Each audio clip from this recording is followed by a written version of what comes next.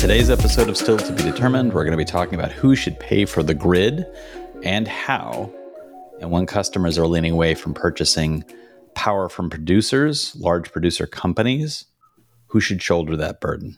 Welcome, everybody, to Still to be Determined. As usual, I'm Sean Farrell. I'm a writer. I write some stuff for kids. I write some stuff for adults. That includes my just recently released new series, The Sinister Secrets of Singe, which is available in bookstores now. And with me, of course, is that Matt from Undecided with Matt Farrell, which takes a look at emerging tech and its impact on our lives. And Matt, how are you doing today? I'm doing well, doing pretty good.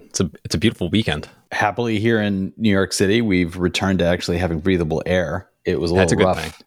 Yeah, it was a little rough going for a week. It was a week of basically taking the pandemic and turning it on its head.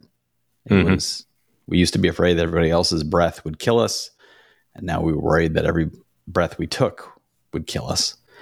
And I had a week of that combined with moving furniture out of my living room, which through a basement entrance.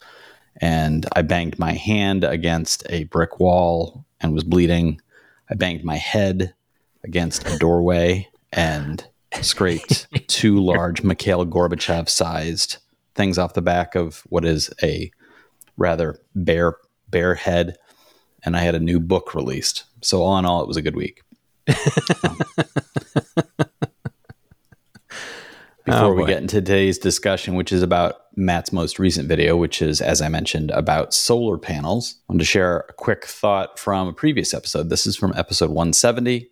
And lately, we've been having discussions about AI and its impact on our lives as it gets ready to exterminate us. I mean, as it gets ready to take over. No, I mean, as we try to figure out how it might be used in ethical and helpful ways, as opposed to undermining people's lives and taking work away from people. And there was this comment from Daniel Boger that I thought was helpful to me in sending a kind of grounding message. Daniel wrote, ChatGPT and other AI remind me a lot of the early days of Wikipedia.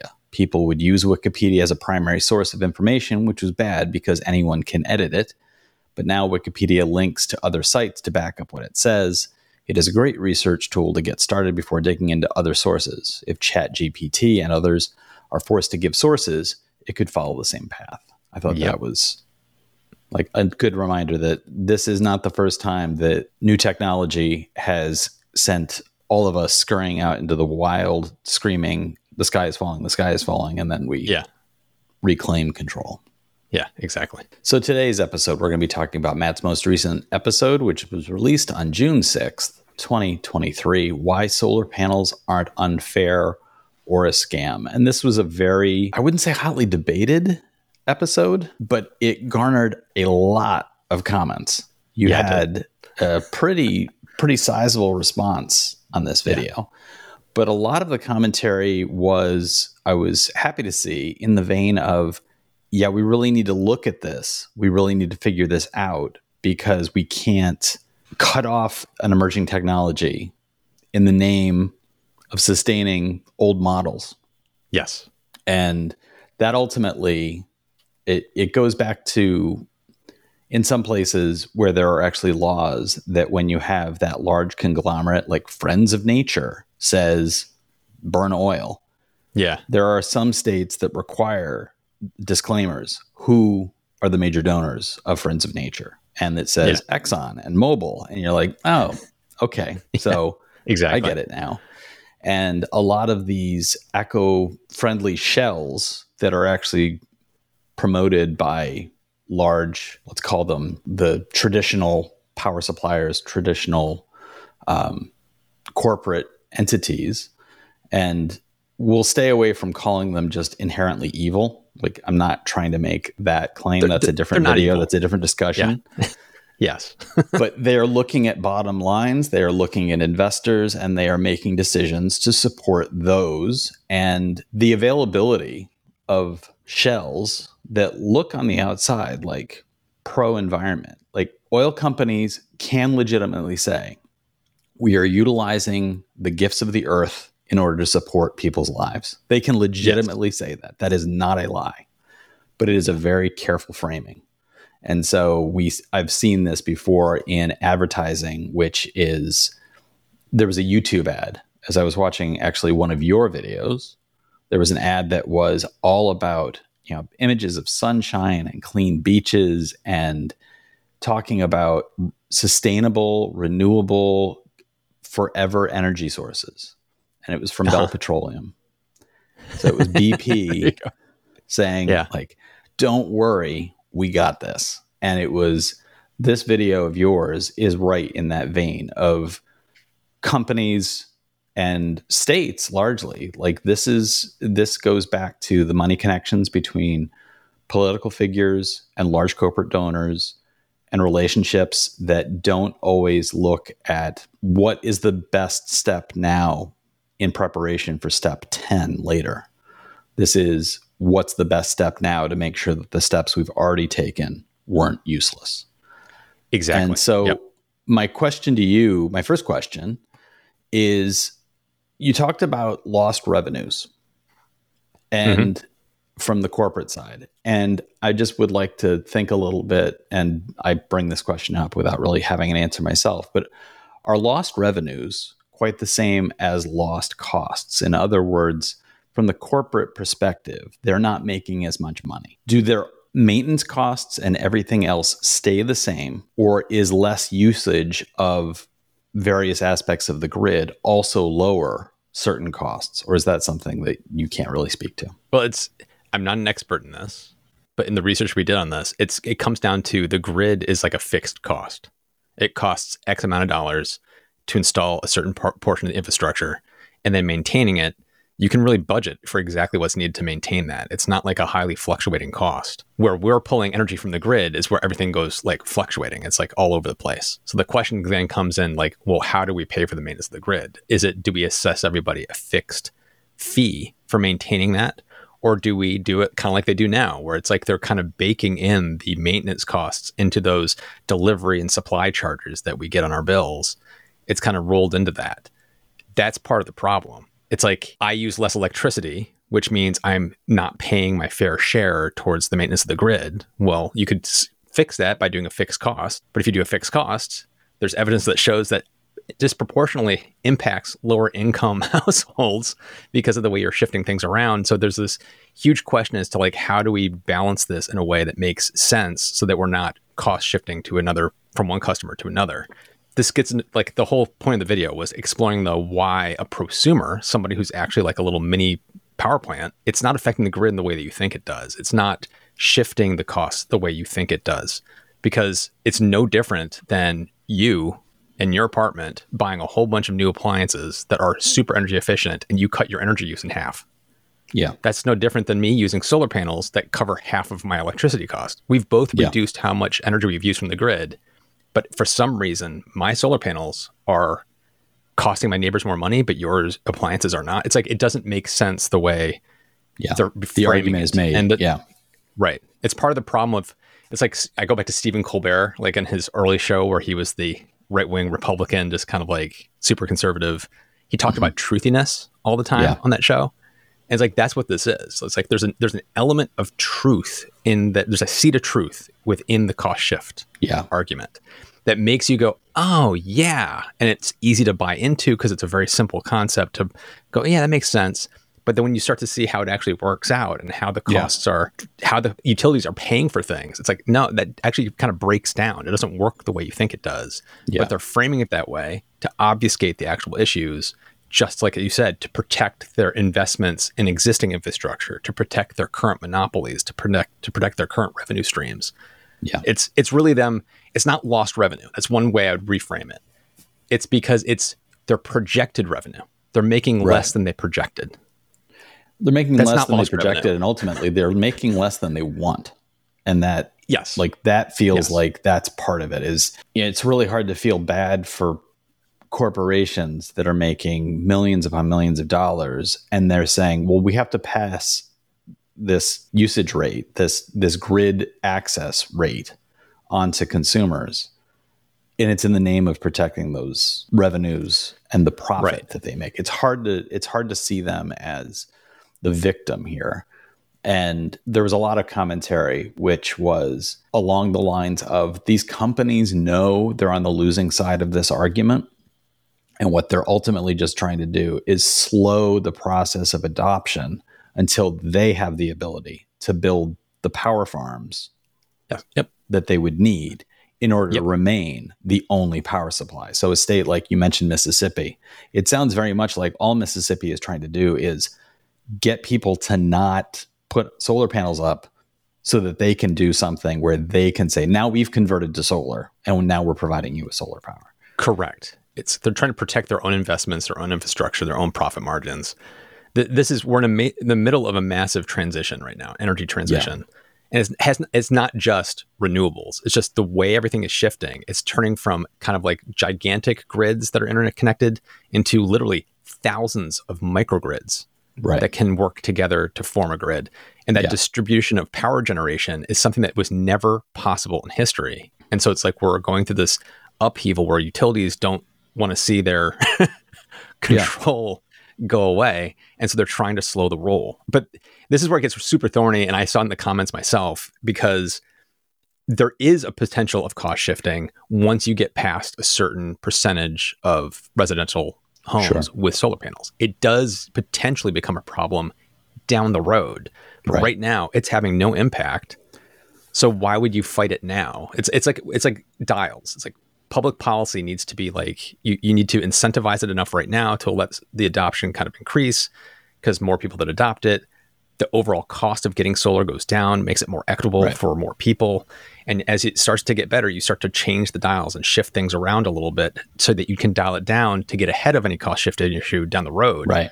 But the argument's being made as if it's a problem today, and it's a problem way down the road. So it's like, that's the part that kills me. It's like you're going to disincentivize trying to get residential solar going, which is going to keep prices of getting solar incredibly high. It's also going to lock in prices in a way that's going to make it inequitable for people who do, like at lower income, that do want to get into solar now because they don't have the benefits that the rich people had a decade ago. It's like there's so many reasons why you shouldn't do it the way that they're doing it. A knee-jerk reaction to this is not the right path. One of the things, and as I walk through this, your video is extremely informative, and I've watched it several times. It is still full of concepts that are a little hard to like quickly absorb and be able to regurgitate. So as I walk through this, if I misstep, please jump in and correct me. But one of the arguments in the video was it is cost shifting and unfair when you have on power bills a grid access fee, which is applied flatly across the board, because the wealthy who can afford to put solar panels on their homes and may in fact be using more power than a lower income family or the elderly. I believe you even said at one point, communities of color use less power. Yeah. So the wealthy person with the 6-bedroom home who is burning more power, but also has solar panels, has an extra $50 flat grid access fee. And then the poor community has the same $50, but they are using less energy. So they are percentage-wise on their bill, they are paying more for that grid access fee. Correct. Yeah. Correct me if I'm wrong. Doesn't the power company know how much power you have used when you have solar panels? Not how much you've just consumed from the grid or added to the grid, but overall they know what you've used. Yes. Yeah, they know exactly like how much energy I've generated. They know how much energy I've put into the grid, how much I've pulled from the grid. They know the differences there. So it's like the way net metering works, this is where it's like all over the map. But here in Massachusetts, it's a 1-to-1 credit. And this is one of those, people will argue against cost shifting. They think 1-to-1 net metering credits are a bad thing. And I'll get to that in a second. But it's for every kilowatt hour I put into the grid, it takes 1 kilowatt hour off my bill. Supply and delivery charges, both just like erased for that 1 kilowatt hour. So that's where the argument comes in of like, you were still using energy from the grid, but you're actually not paying for the maintenance fees and the delivery charges and the grids because of how it got credited back to you. Right. Other states do it in a different way where they'll pay you the wholesale rate. They basically pay you as a homeowner like they would pay any other power plant. So they're not, they're not reimbursing your supply charges. They're reimbursing your generation charges. Right. Right. And so that is actually a more equitable way to do it. And so for me personally, I think the way Massachusetts does it should be changed. I don't think it should be a 1-to-1, and it needs to be adjusted, but it's not like it's causing harm at the moment. Right. And it's something that we need to start dialing back slowly over time, because as the adoption gets higher, because here in Massachusetts, as I pointed out in the video, it's like 4.2% penetration here in Massachusetts. We're the second most populous solar state in the country, which I find bizarre. It's really remarkable, Florida because and Arizona, Massachusetts is not a big state. Yeah. No, but it's because it has good solar policy right now, which is really kind of getting the momentum. And so at some point, Massachusetts is going to have to do what California started to do, where they start to dial it back a little bit to make it a little more fair. But there are states that just don't have net metering at all. Like, they don't give you any kind of credit on your bill. And it's like, so there's states doing things that are like that are horrible. There's states like Massachusetts, which are at some point going to have to rethink how we're doing it, because at some point it could become problematic. But it all seems kind of to me, for equity, yeah, it would be, and maybe this is what California is now doing, and maybe I'm just like coming up with this brilliant light bulb idea of my own without realizing that I've just stepped into what California is doing, and what you're describing would be more equitable. But it seems like it would be more equitable to say, we are going to reimburse you as if you're a wholesaler. And we are going to apply that as a credit against the bill as if you were just a consumer on the usage side. And then apply a tax, a fee, a percentage on not the final bill, but on the usage. Okay. Because then everybody would be paying, if everybody has to pay, let's say, a 5% usage fee, a grid access fee of 5% on your usage. But that's where then it gets a larger dicey, home, Sean. which is using more power, would be paying more than the poorer community, which is using less, regardless of who has solar panels. But the infrastructure is a fixed cost. It doesn't fluctuate. And doing something like that, it fluctuates how much money's coming in. So it's like, you don't need all that money to maintain the grid. Like, you know what I mean? It's like it's a fixed cost to build the infrastructure and maintain it. So doing it based on usage creates a weird situation where it's like you may be paying way more to, quote, grid maintenance than is actually needed, where somebody else may be paying less. This is where this is so dicey. It's like there isn't a clear cut, this is the absolute correct way to do it. It's one of those situations where it depends on where you are. Like, Hawaii is going to have to do it slightly differently than Massachusetts does it, and California is doing it their own way. And you could argue they're doing it wrong, but it's every place is going to have to figure out what the right mix is for them in their specific location based on the current penetration of residential solar. But the argument is really about, we should be incentivizing residential solar. We need more of it on the grid. It can be beneficial for utility that embraces residential solar instead of fighting it. And there are utilities that are doing that exact thing. That's the part that kills me about this, is that there are utilities like NL that recognize prosumers can be a viable, great addition to the grids they manage. Yeah. So there's other utilities that are just fighting it tooth and nail and spreading misinformation to scare people away from it. So it's very frustrating when you see one group that's doing their best to make it a thing and another group that's actually trying to slow it down. There were lots of comments on this video, like I mentioned before. Comments were all over the place regarding either being about the video itself or about the topic.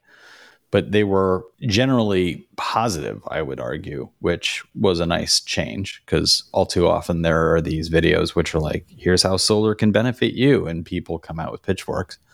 But in this case, there were a lot of comments like this from Bert, who said, I am always constantly amazed about how much corporations suddenly care about poor people when their bottom line is effective. And then from New York Sunflower, who wrote, I've always said that corporations would be more for solar energy if they could figure out a way to charge people for using the sun. It looks like they finally have. And finally, I like this one from Tomas Belblar, who wrote, simple rule in life. If a corporation spends money to convince you to do something, chances are you'll want to do the exact opposite. Tomas, you're kind of hitting the nail on the head. Oh, that's so, awesome. Listeners, what do you think about all this? Please jump into the comments. There's multiple avenues and how to come into this, but the one I'm most interested in seeing in the comments are, do any of you live in a place where you feel like you do have that equitable process with the utility companies?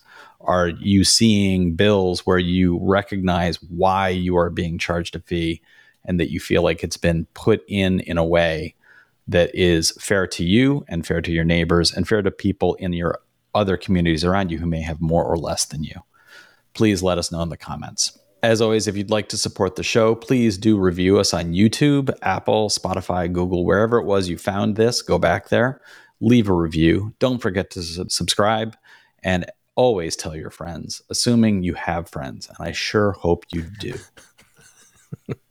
And if you'd like to more directly support us, you can click the join button on YouTube, or you can go to stilltbd.fm, click the become a supporter button. It allows you to throw some quarters at our heads. We appreciate the welts, although I do have recent head trauma, so please do not shoot it at the back of my head. Both of those options are great ways to support us. Thank you so much, everybody, for listening or watching, and we'll talk to you next time.